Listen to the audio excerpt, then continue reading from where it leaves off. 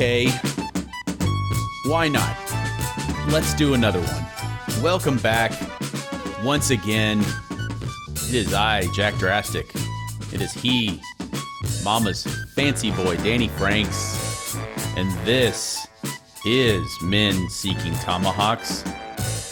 Why, Daniel, how are we this evening, sir? Good to be with you. I'm good. I'm good. I'm excited. We're talking about some fun, interesting things. I feel like today taking a little blast from the past. So yeah, all in all, ready to rock tonight. This would be this episode. This evening's episode is going to be right in our wheelhouse of our yesteryear. We have a thing or two to say about this. Dan told me to watch a documentary, and I did it, and I was flabbergasted, and not in a positive way.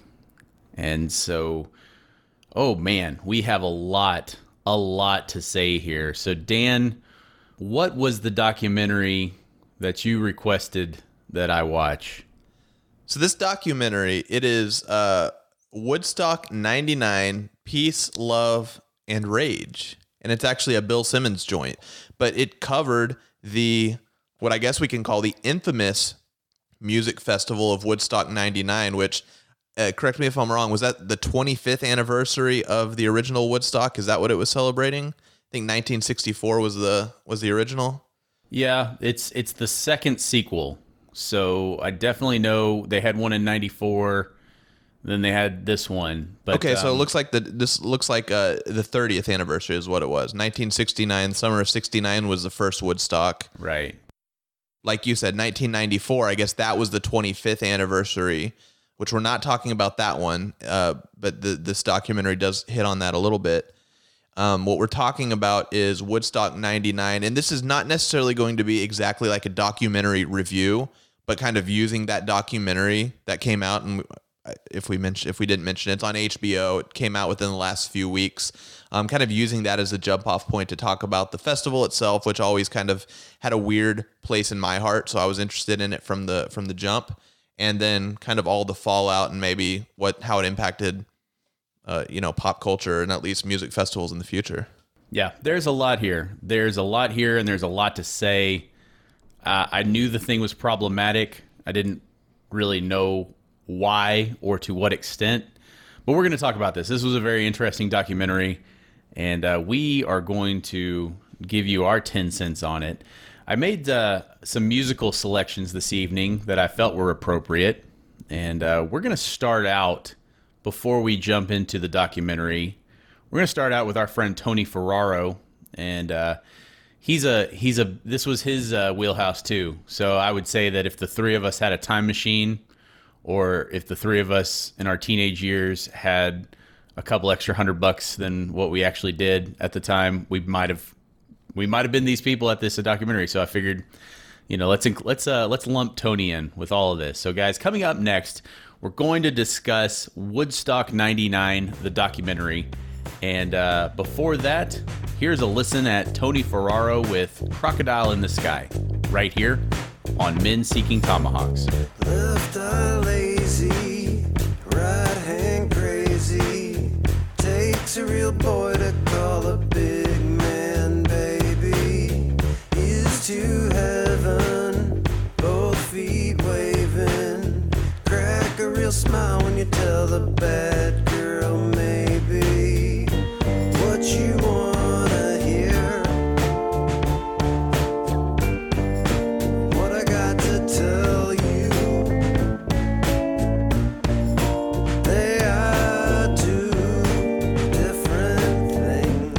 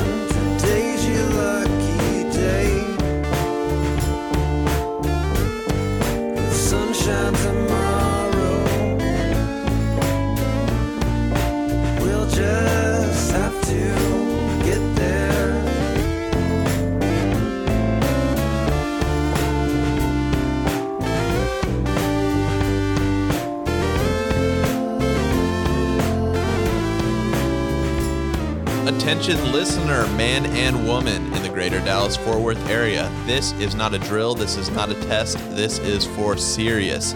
On Saturday, August 21st, that's this coming Saturday if you're listening when we release this show, come hang out with us, your old friends Jack and Dan in sunny Cleburne, Texas, as we cheer on the Cleburne Railroaders. That's right. They're taking on the Sioux City Explorers, the hated, dreaded, and feared. We'll be hanging out on the concourse before the game with giveaways and fun. Tickets start at $10. For more information, go to ilovetexasbaseball.com and tell them Men Seeking Tomahawk sent you. Thank you, Dan. Tony Ferraro, before that, with a cut off of his album Elvis's, and that was Crocodile in the Sky. For more from Tony or any of the artists featured on the program, go to menseekingtomahawks.com. Yeah, so this documentary that you and I both watched recently about Woodstock 99 that we mentioned going into the musical break, it is, like we said, the 30th anniversary of the original Woodstock, which took place the summer of '69 in Woodstock, New York. That's a upstate New York location. And this 30th anniversary celebration took place in July of 1999, about 100 miles from that original Woodstock location in what was a small town called Rome, New York. Looking back at the census numbers, looks like it was about 35,000 people that were living in Rome at the time. And for this event, about 400,000 additional people decided to make the trek from, I guess, all over the world for Woodstock 99 for these 4 days. So that's a large multiple on top of the number of people that town normally handles. Sure. And that's mimics what happened back in the 60s, was probably not nowhere near the same amount, but a ton of people poured in for the original Woodstock. Now, what's notable here, not only the location of the Woodstock 99 being different town, but it was also held in a military base. And so, you know, for those who, I don't feel like a lot of kids, especially the ones listening to this, are going to remember, you know, the Woodstock 99, let alone the first Woodstock.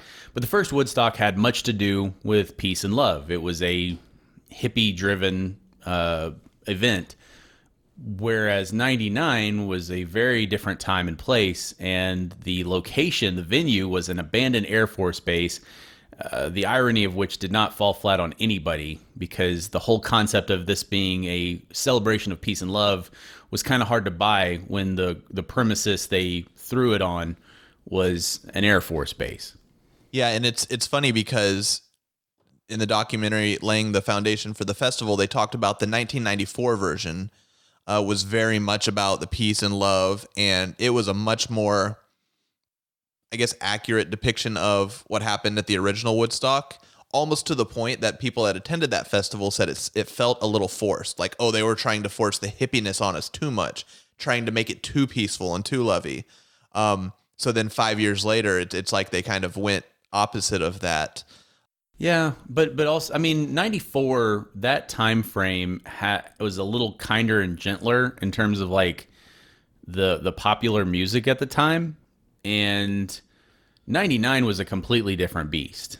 Well, you know, and that's what got me really interested in this and doing this segment or this show on this topic, but also the documentary itself, was that music. Like 1999, I was 13, 14, somewhere in there. You were a few years older than that, but for both of us, it was like, you know, the heart of our adolescent music exposure was this music that was playing. And I remember this summer specifically because, you know, I hadn't started driving yet, so I didn't have a car. So, and, you know, parents worked. So I spent my time every day during the summer sitting at home, watching TV, probably playing video games, but like TRL on MTV was something I always tuned in for. And MTV had kind of wall-to-wall coverage of this Thursday through Sunday. So I remember specifically, it was almost appointment viewing for me, was I was going to sit around and watch Woodstock 99 and MTV, all these bands that I was a really big fan of. And it was exciting to me. And, you know, we'll get into the craziness that happened with this festival later, but me coming out of it, I was like, okay, that was a pretty kick-ass weekend. You know, I saw all the bands and I heard about some craziness, but it was really cool for me. So, and so this documentary was a little bit revisiting that, and it had a very nostalgic kind of quality for me going into it, at least. Yeah, just on paper, the lineup of this event, of this show, had every major musician on the planet, essentially. Anyone that you would see on TV 24/7, like you said, or on the radio, they were essentially all there. It's an incredible card from top to bottom. It's insane. So, yeah. And you talked about, I want to spend a little bit more time talking about the facilities that you mentioned where this was held, because that plays quite a bit into everything else that happens later on. You said it was a retired Air Force base. The reason why the organizers felt like this was a good fit was because one of the things that happened in 1994, same organizers, was that they didn't have, I guess, enough walls or fences. Basically, it was a porous setup. So anyone and everyone was kind of able to sneak in, and probably, I don't remember if they quoted an exact number, but maybe like double the number of people who paid were actually there. So they were looking for a facility that they could keep people out from coming in. And this one, we'll get into like big corporate sponsorships and kind of commercialization of this, I think.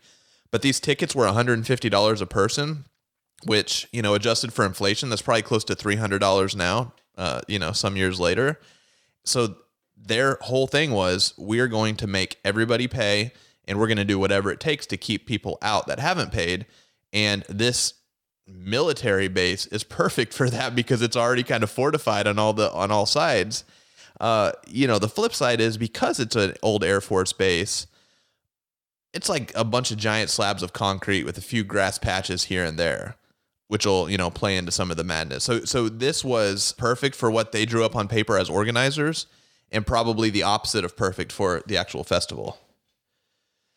We also talked about the bands and the music, and I counted them up. There was over 100 bands that played throughout the days. There's really kind of three stages. So they had an east and a west stage, were kind of, the two big stages, and they would alternate.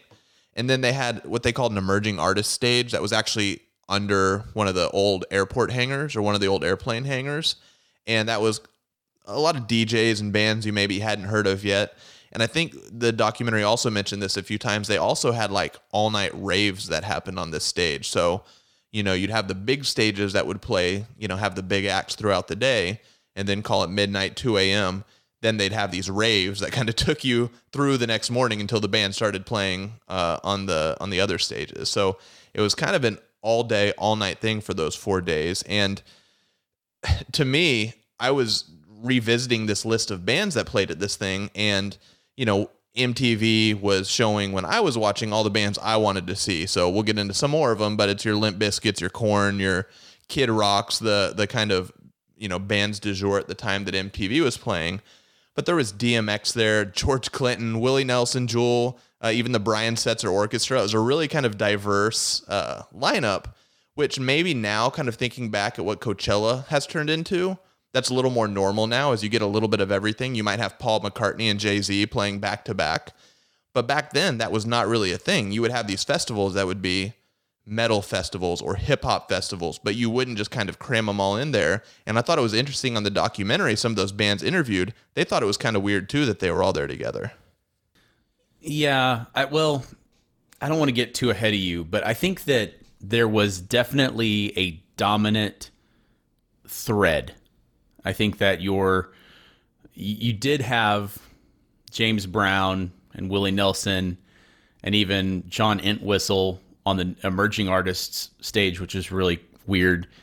But like mainly, Dan, we were talking about that genre of music that was really popular in '99, the new metal.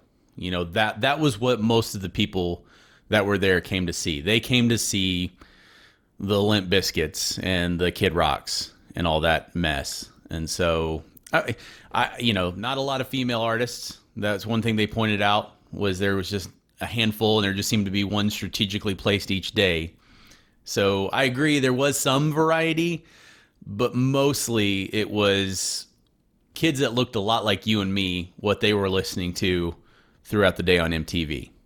Yeah, and they even got in a little bit too. You know, they did have a DMX up there, and you know, he would be leading these. What do they call it? Where the person on stage says something, and then the crowd yells like a something back at response them. piece. It's kind of like call and response kind of thing. what Freddie Mercury did at Live Aid. Very, very, very, very similar to that. It was, except in this case, it was DMX scream. You know, the response was involved the N-word. Yeah. And you've got the sea of 100,000, 200,000, like you said, people that look like us, you know, teenage white guys and a handful of girls that would like be yelling it back. And it was, you know, this documentary, again, you got to watch it because it has videos of all of this, a lot of unseen videos. And now you watch that and it's like the most uncomfortable thing. And you'd say, okay, that didn't happen now. It wasn't that long ago though, Jack. Well, dude, you say that, but man, there is a lot of things that are only a few years old that if you go and look back at them again, you're like, huh, that really did happen. But this was definitely one of them. And, you know, we just recently lost DMX, which is insane. But I would love to hear more from the artist as to his thoughts on that, because here he is. It's kind of cool. It's just like I said, it seemed a lot to me like what happened at Live Aid with Freddie Mercury. Is that man commanded those thousands of people. Like he had them in the palm of his hand.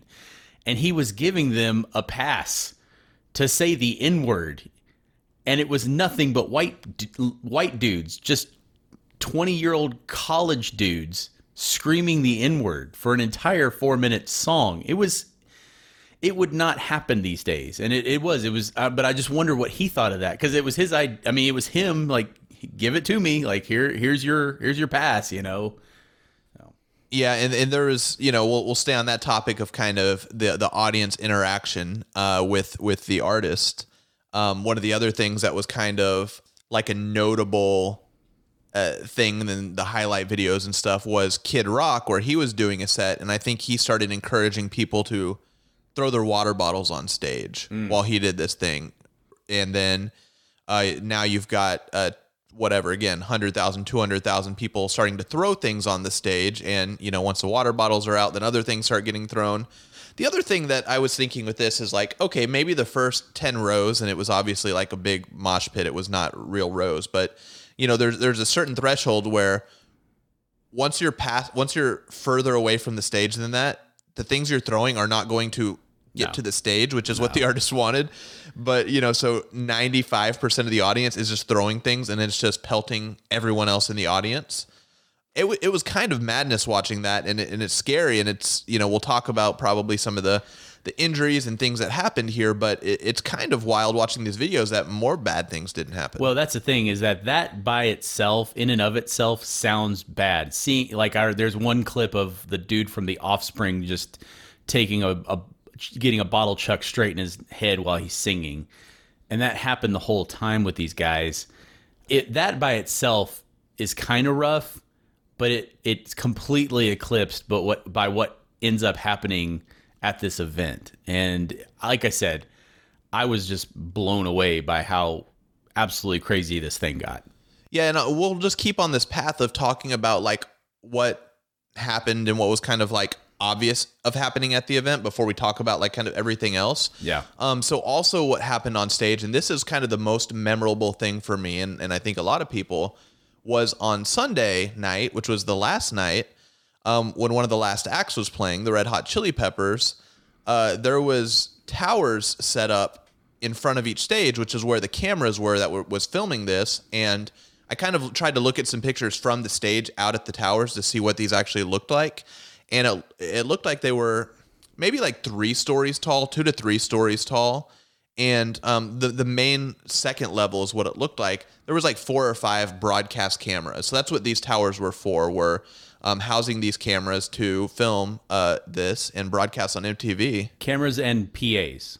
And PAs, correct. Yeah. And then the PAs were obviously spread throughout as well.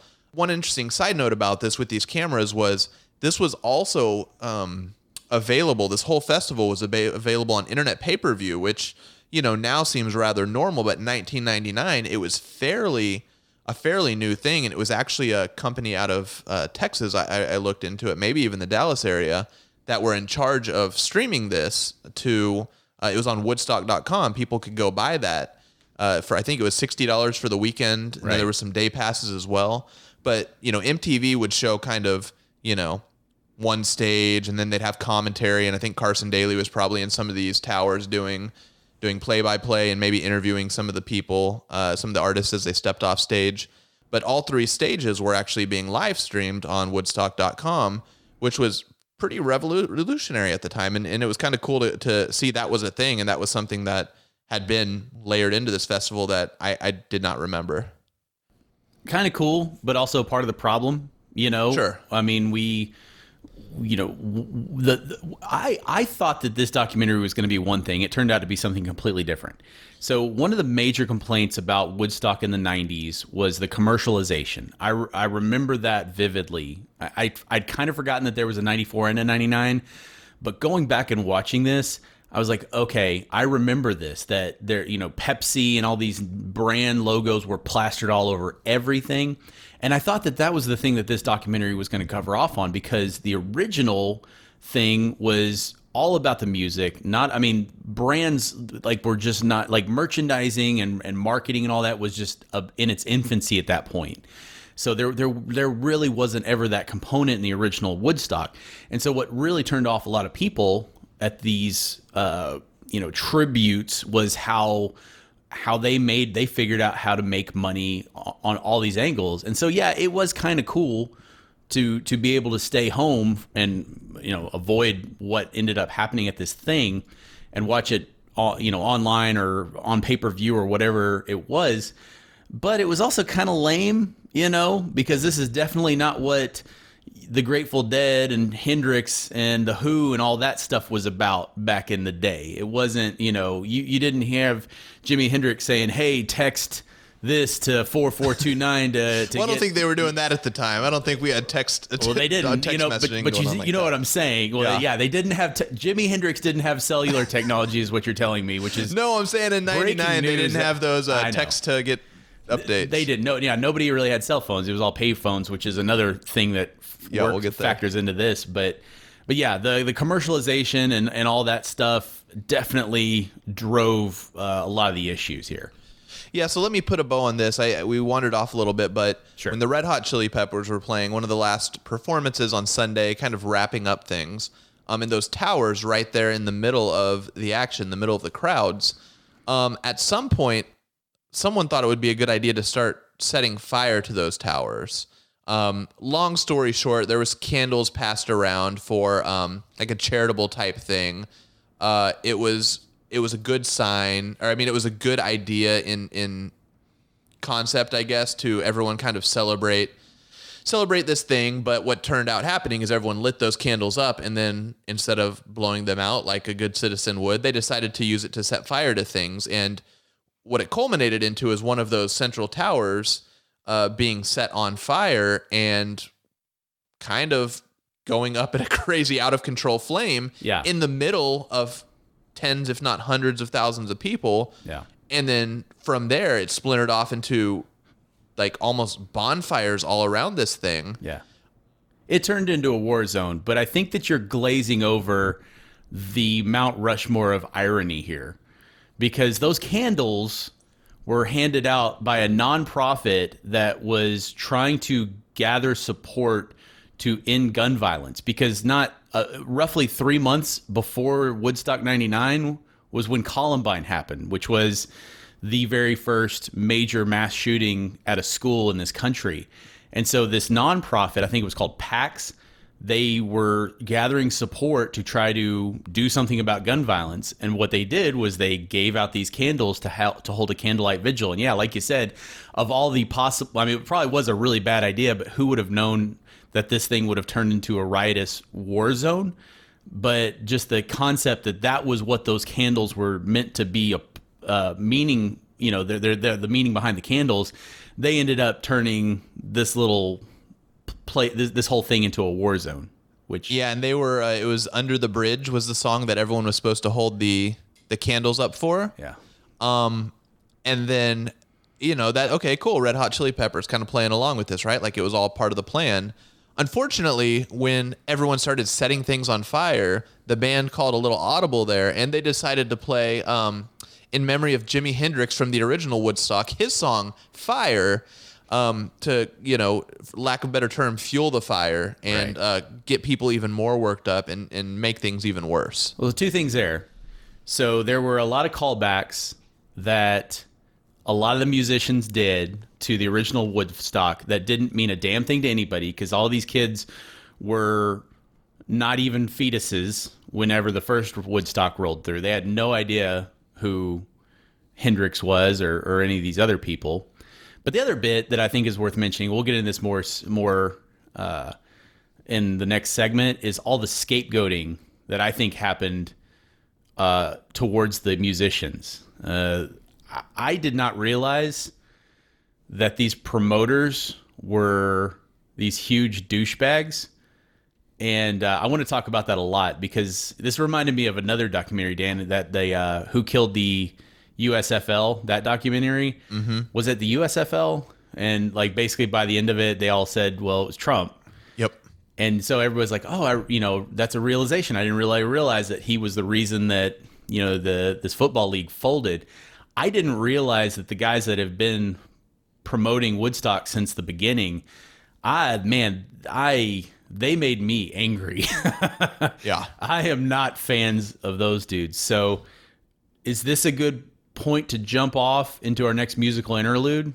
I think so, because what we just covered was kind of everything that myself as a viewer and probably most people that haven't dug any deeper, that's everything that we knew. We knew there was a bunch of bands. Tons. Tons of bands, over 100. A lot of them that were Megadeth, Metallica, you name it. They kind of sounds like more or less had their pick of all the popular bands, especially in that metal and new metal category. So what we covered there was what people saw, and people knew, okay, there was some controversy because of the fire, but it was the last day and kind of cool. Like, it ended a little crazy, but that was Woodstock 99. But what we're going to get into next is everything that actually happened that you knew about if you were there, but you didn't know about if you were just kind of a casual observer. And that's kind of where it gets really fascinating. I've got so much to say. I feel like when watching this documentary, Dan, I felt like you could make a really entertaining RPG, and the world was based off of just Woodstock 99, because there was so many crazy characters and classes of people. It's almost like Game of Thrones. All the things that collided in this event. It's crazy. So coming up next, prepare for that, because I honestly I have no idea how this is going to go. There's just so much here. But before that, we're gonna stay with our New York theme, since this event happened in New York. We're going to have a listen to a good friend of the show, someone we've had on the show ever since the beginning. This is Late Guest at the Party. They're a dance disco pop band from New York City, and this is their new song, This Is Fine, right here on Men Seeking Tomahawks. It's on fire.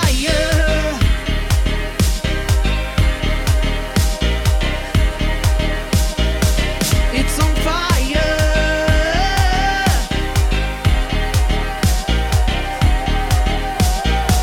It's on fire. Come on. Just say it. Come on, just say it. Buy my time and tell me things that you won't say.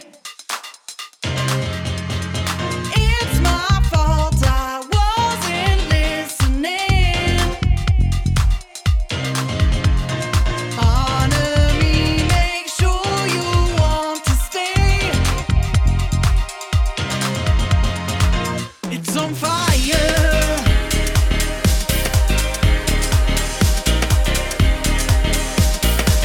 It's on fire.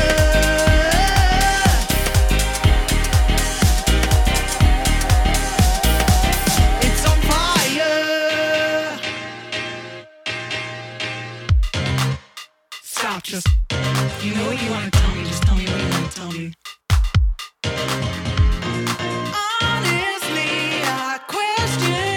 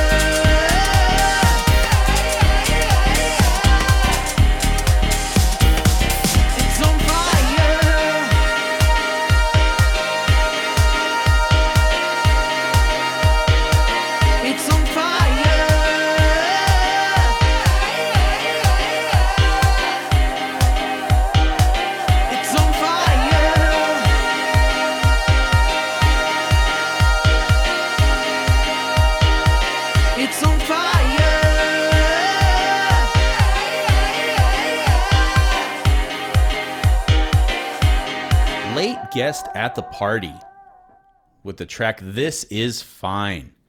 That's a little bit of era-appropriate 90s dance disco pop from New York City. Good friends of the show. It's crazy that I'm really happy they're still around. You know, a lot of the bands that we played on the original series of Men Seeking Tomahawks from 5 years ago, those bands are no more, but you still got some late guests at the party, and I'm okay with that. I would have put them on the emerging artist stage for sure at Woodstock 94. Oh, you bet. All right, Dan, so back into this with you. Yeah, so where we left off was kind of what people saw on the screen.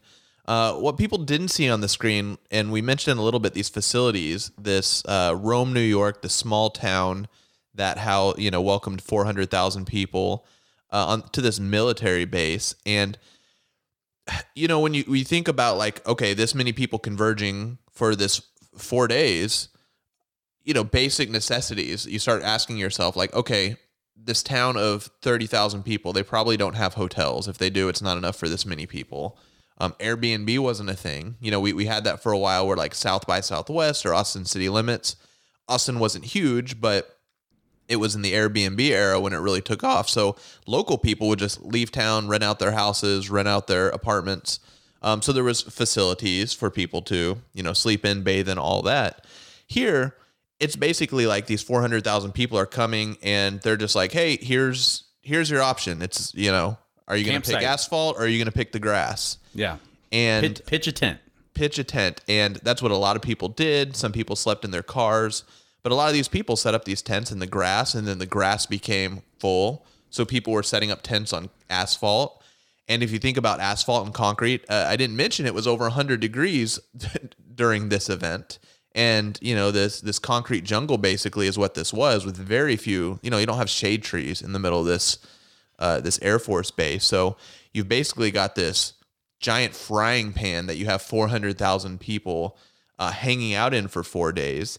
And, they had, maybe several dozen porta potties. I don't know exactly how many, but it wasn't nearly enough. Not enough. Yeah. And they didn't have plans to empty these porta potties. So within a day or two, they started overflowing. These angry kids that we'll get into tipped them over, poop went everywhere. The other thing that contributed to that was they did have some like free water fountains that quickly got broken and busted and just started spewing water everywhere. Not enough. Yeah. Not enough. Before they were busted, they weren't enough. It weren't enough. That's why people busted them, because they were waiting in line, and you had people that wanted to break things, thanks to Limp Bizkit and everyone else. So then there was water everywhere, and now you've got your poo and your mud, and you can't tell the difference. And some gross but funny scenes of the documentary was people playing in what they thought was mud, and it was not. And then one of the things you'll hear quite a bit when you start researching this was just the prices of things that people were having to pay. These security guards, there was very few of them, but the ones that were there were stationed at the check-in because we mentioned how important it was to get people to pay to get in the door. It was also very important to these organizers to get people to pay for food and drinks. They couldn't bring in their own food. They couldn't bring in their own drinks. They were confiscating every kind of liquid and food that people were trying to bring in exchange for having them on the other side buy $4 bottles of water, which would be $7, $8 a piece in today's money. $5 hot dogs, $10 burritos. Must be some big burritos. But kind of the theme here is, it's very expensive to get in. One of the more expensive music festivals ever, if not the at the time. And then once people are in, everything is very expensive inside. You weren't able to bring your own rations. And a lot of it at this time, this was kind of when credit card machines were still, cash was still king at the time. And they had a couple ATMs that I think all very quickly ran out of cash and got tipped over and broken. So there was just really this, just the environment. So take away what was happening on stage, take away all of that. But the rest of the time people were there, when they weren't in front of these musicians, there was other things that were getting them upset, other things that were causing them hardships, and other things that were happening. Shower facilities, same thing as the water fountains. They very quickly broke, were overflowed, not enough. So really just, when we think about what was happening on stage, there was a whole lot of a mess happening off stage as well. Dan, I think that the setting is significant because, yeah, you're right. It was dry tinder waiting to explode. People being treated really rough for several days, not sleeping, not getting hydrated, baking in the sun. That's all bad. But I just feel like, to me, that's almost a red herring, because that's something. But like you mentioned, the security guards, and that's when they started talking about the security guards, just the security guards. That's when I started thinking about the whole, like, man, this sounds like Game of Thrones or like an RPG, because the security guys were essentially like mercenaries. Like, they weren't trained really. They were just guys that did like a quick, like I think it was like a couple hours worth of a class of some sort, and then they got a T-shirt and a badge, and a lot of them walked into the festival. They took their shirt off, and they took their badge, tucked it in their pocket, and they became festival goers. Like, they just basically just got their own free ticket. And that happens a lot, by the way, as an event organizer myself. We've had that happen quite a bit, where we have a volunteer program and people will volunteer, and, you know, they show up, you give them a little bit of a training, give them their volunteer shirt, kind of give them their roles for the day or for the week. And then after they leave, you know, with their name badge that gets them access to everything, you don't see them again. They're just gone. Wow. They are part of the path, or part of the masses. So that's wacky. Yeah. Well, and to that point, I mean, there's a lot of commonalities, and that's why I thought you, as an event creator, would give us some interesting insight like that.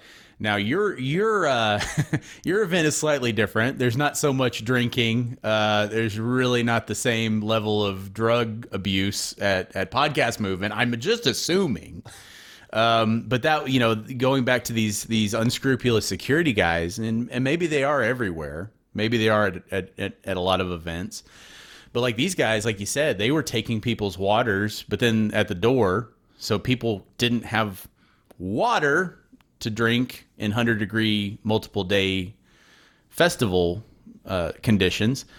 But for an extra $20 or, you know, $40 or something like that, they were allowing people to bring in their drugs, you know, and their alcohol. I think even like there was some liquor alcohol getting snuck in. So anything that's like not gonna help the cause, slide some money under the table. And then they have, you know, these. I mean, God, I really am like we have to talk about the really uncomfortable stuff with this, because there's a lot of people that were sexually assaulted, you know. And one of the things that they catch one of the security guards on camera doing is bragging about how his security credentials, you know, got him a hookup. And it's super gross. You know, it's just absolutely disgusting. And so, like, just the security guys by themselves are problematic, you know. But I wish it stopped there. I really wish that was all I could say, is like that was the bad stuff, you know. But watching this thing, man, and I don't really know how to get into all of this effectively and fully. But like, I'll start this way.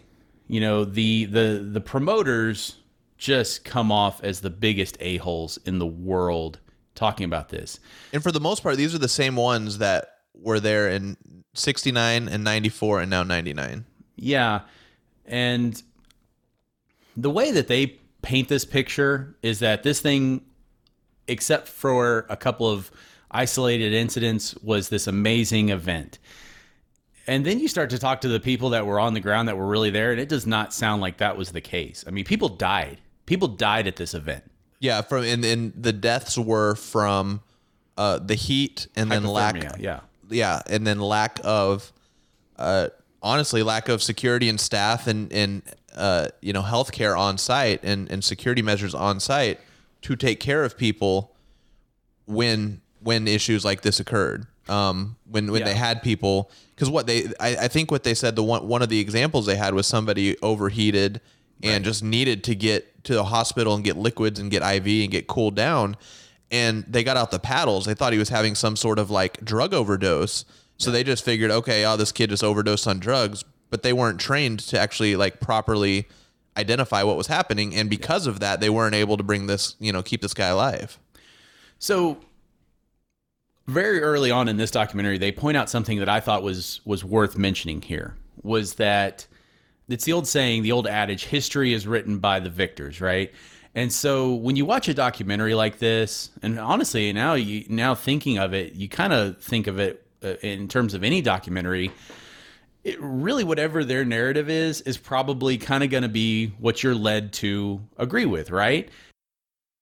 You know, I once listened to this one podcast. I don't know if you're familiar with it, Dan, but it's this little podcast called Serial. Like, not many people have heard of it, so don't be embarrassed if you haven't. But long and short of it, the reason I bring it up is because the whole concept, the whole premise of Serial was that this dude was wrongfully accused of a murder, and he's going to spend the rest of his life in jail. And here's all this evidence as to why he is innocent.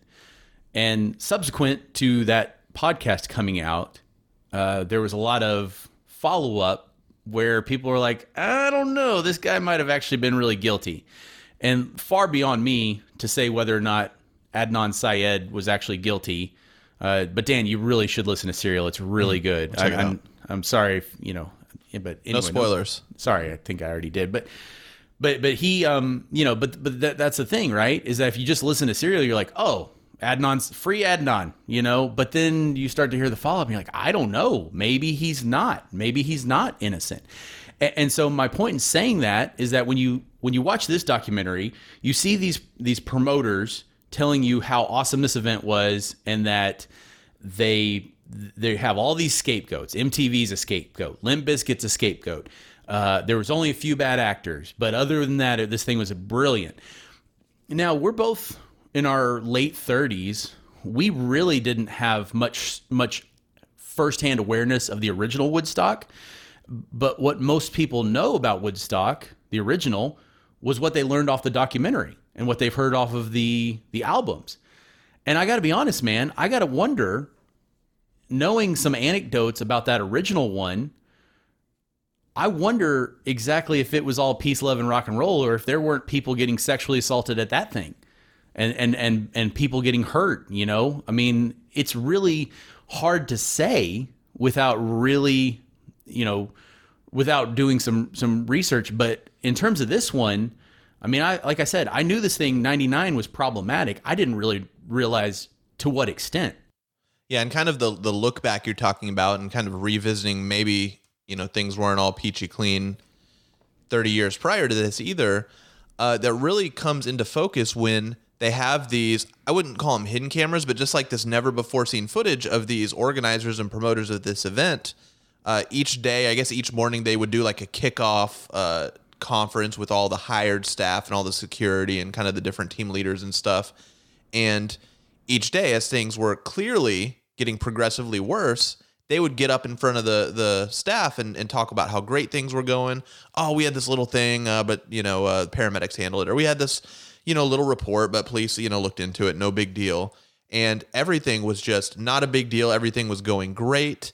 And you see that. And then as the days go on, some of these staffers start pushing them, and they're like, wait, like there's no running water for people to drink, or like all the toilets are full, or like we don't have enough security.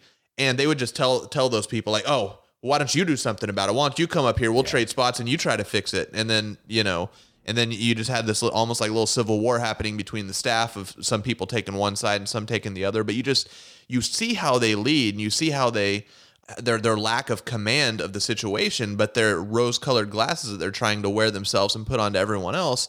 And then in addition to that, then these people were interviewed after the event and for this documentary, and they continue to have that thing, exactly like you said. Oh, things were really good. Oh yeah, we did have a few incidents, but come on, 400,000 people. Most of those people didn't get sexual assaulted, right? Like the majority didn't get, didn't have issues. And that was their attitude. So then you start thinking, like you said, oh, well, if these are the same exact people that, and that's what they're saying about this, where we have video of the opposite of what they're saying happening. Maybe if we had video of 94 and 69, like it could have been just as bad or worse. Perhaps, yeah. And I found myself becoming very upset about the promoters. Very often in this documentary, they are telling you not only that for the most part, this was a event that went off without a hitch, but that if there was a problem, it wasn't their fault, that it was somebody else's. And so, they mention, Limp Bizkit, who, like, okay, I think he's kind of a cultural punchline at this point, but in 99, he was probably one of the top 5 acts on the planet. And he was kind of the tip of the iceberg when it came to this angry suburban white kid stuff, and that's fine. Like, I was one of them. I was singing break stuff, I get it. But like, the song is called Break Stuff, and like, you're a promoter and you're upset because this guy is singing a song about breaking stuff, and like, they act like, oh, well, he could have helped us out. He could have done us a favor. No, he couldn't. He did exactly the monkey did exactly what you paid the monkey to do. He just sang the song about breaking stuff, and the kids that had been galvanized behind this message, that were angry about whatever the hell they had to be angry about, all started breaking stuff. And so to hear him talk about that that oh, it was Limp Bizkit's fault, he could have done us a favor, or that the Chili Peppers needed to do us a favor. No, they didn't. They were the trained monkey doing what you wanted them to do. And you sold these tickets to this demo, and you got what you asked for. And the other thing that I wanted to talk about, back to these angry effing kids and all the atrocities they pulled off on this thing. I mean, it was a riot. And it was, they tore that place up, but there was a lot of people that got sexually assaulted. And the gall of the promoter that got on there and said, well, a lot of these girls were nude, or they were topless. I mean, he pulled they were asking for it card. And I mean, he said it on tape. Like, they literally said these girls were asking for it. You don't say that. And it was, I mean, that's absolutely ludicrous to imply. Yeah, I mean, you have just heinous things, heinous way of thinking. He almost he blew it off the same way that they kind of blew off when we were talking about the call and repeat or call and response, like with the DMX and the N-word. Like, oh, that's, you could ask the artist about it, right? It was on them. But then for the sexual assaults, well, ask Limp Bizkit why they were singing and why they didn't tell people to stop doing sexual assault in the crowd. Well, like, just completely passing the buck.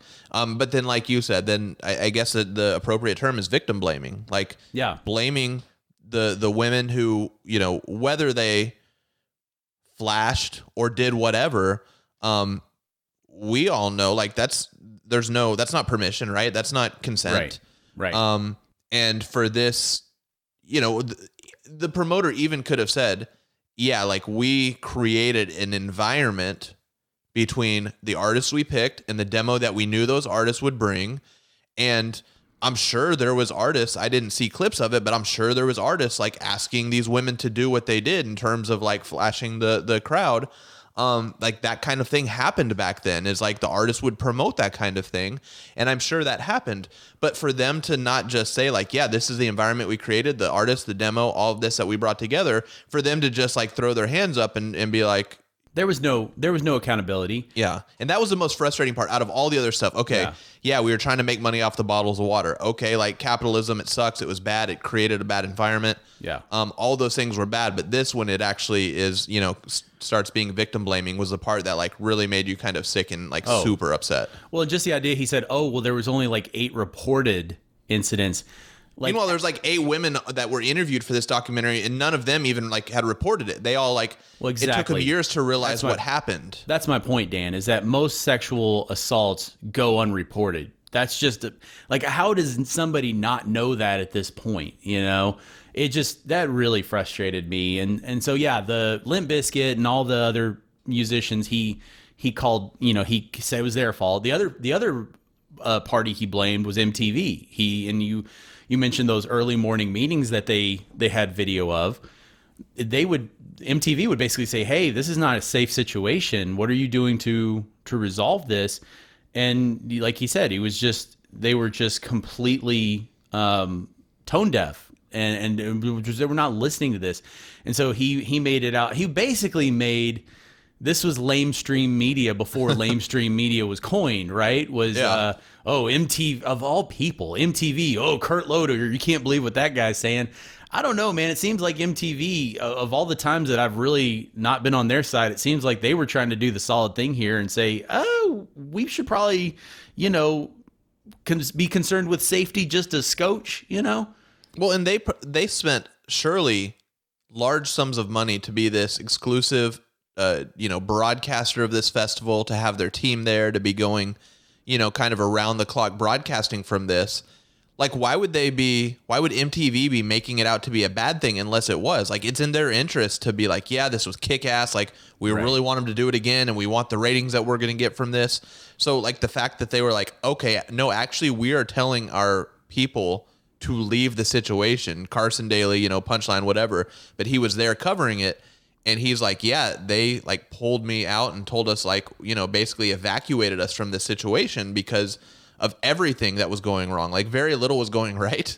And because of all this, not just the fire, not just the sexual assaults, not just the dehydrations and deaths and all that, but all of those things combined, like, we're getting pulled out of there. That was just not like a fabricated thing MTV was doing. Like, that was just telling what was happening. And I don't think necessarily that MTV's hands are clean in this either, because a lot of this is their they own. profited off of it, right? Like, they made large sums of money. Yes, but a lot of this was their own doing. The 90s were a weird time, kids.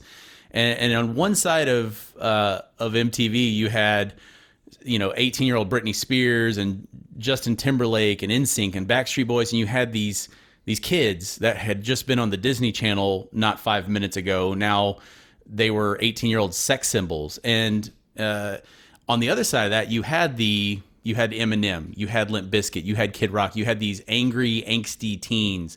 And so MTV kind of pitted them up against each other. And so what showed up and what Woodstock 99 was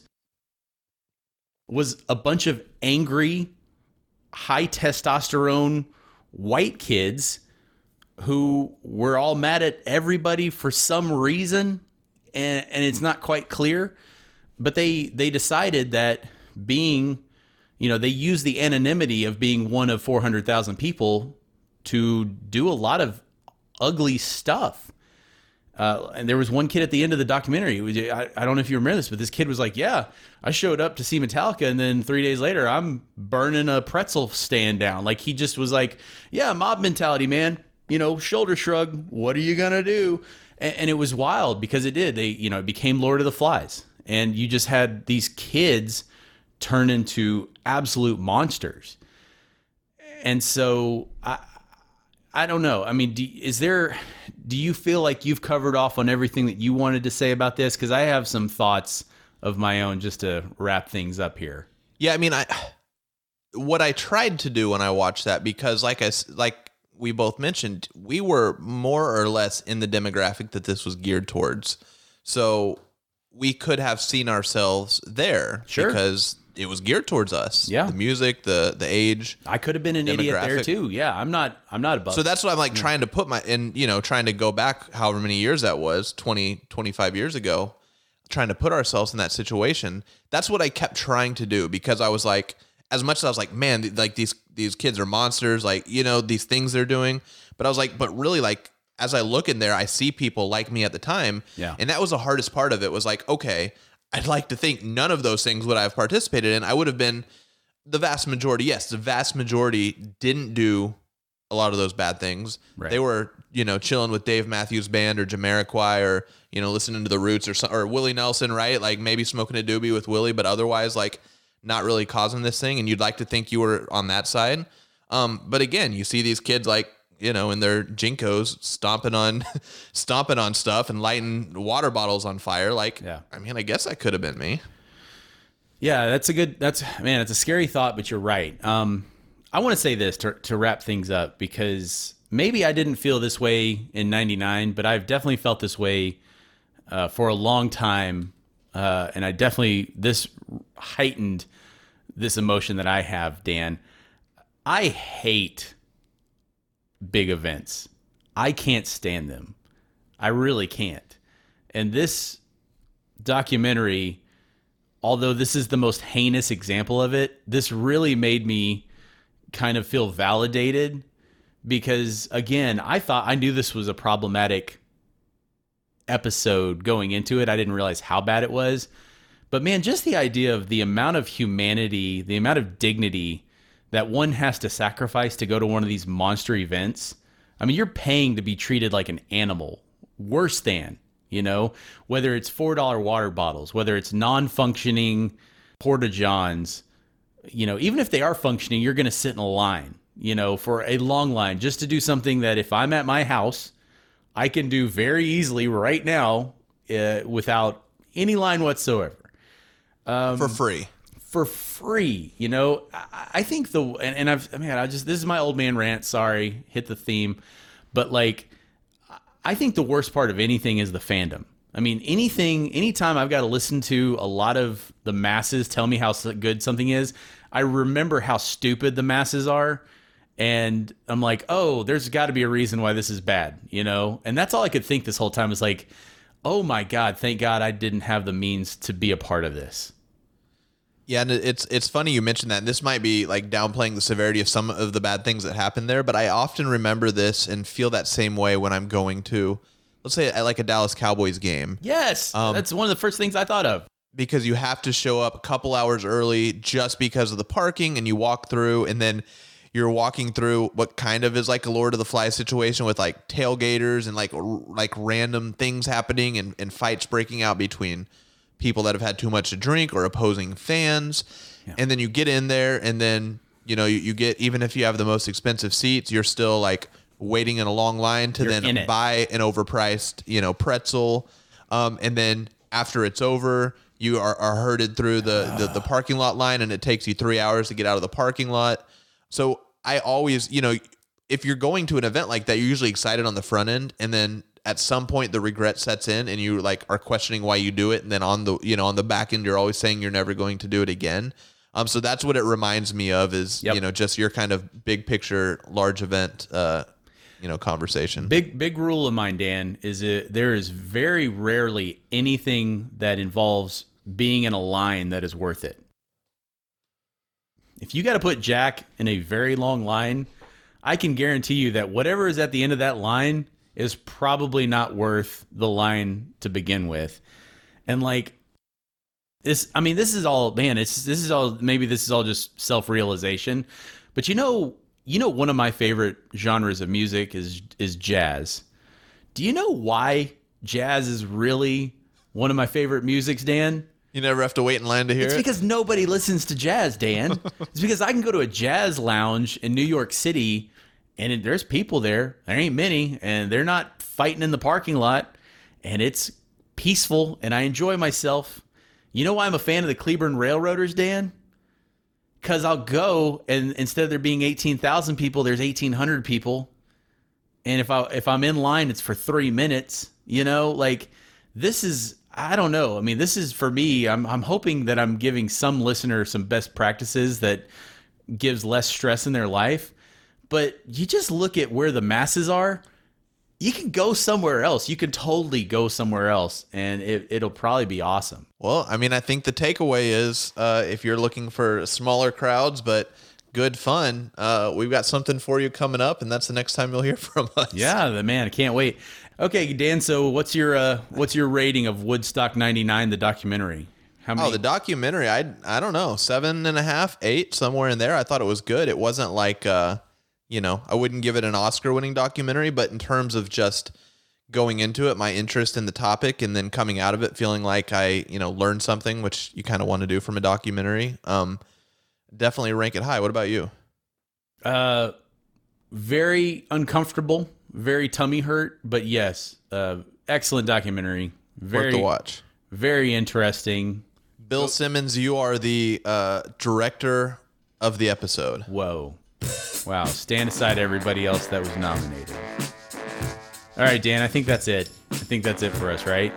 That's it for us. Here we are once again at the end of another installment of Men Seeking Tomahawks.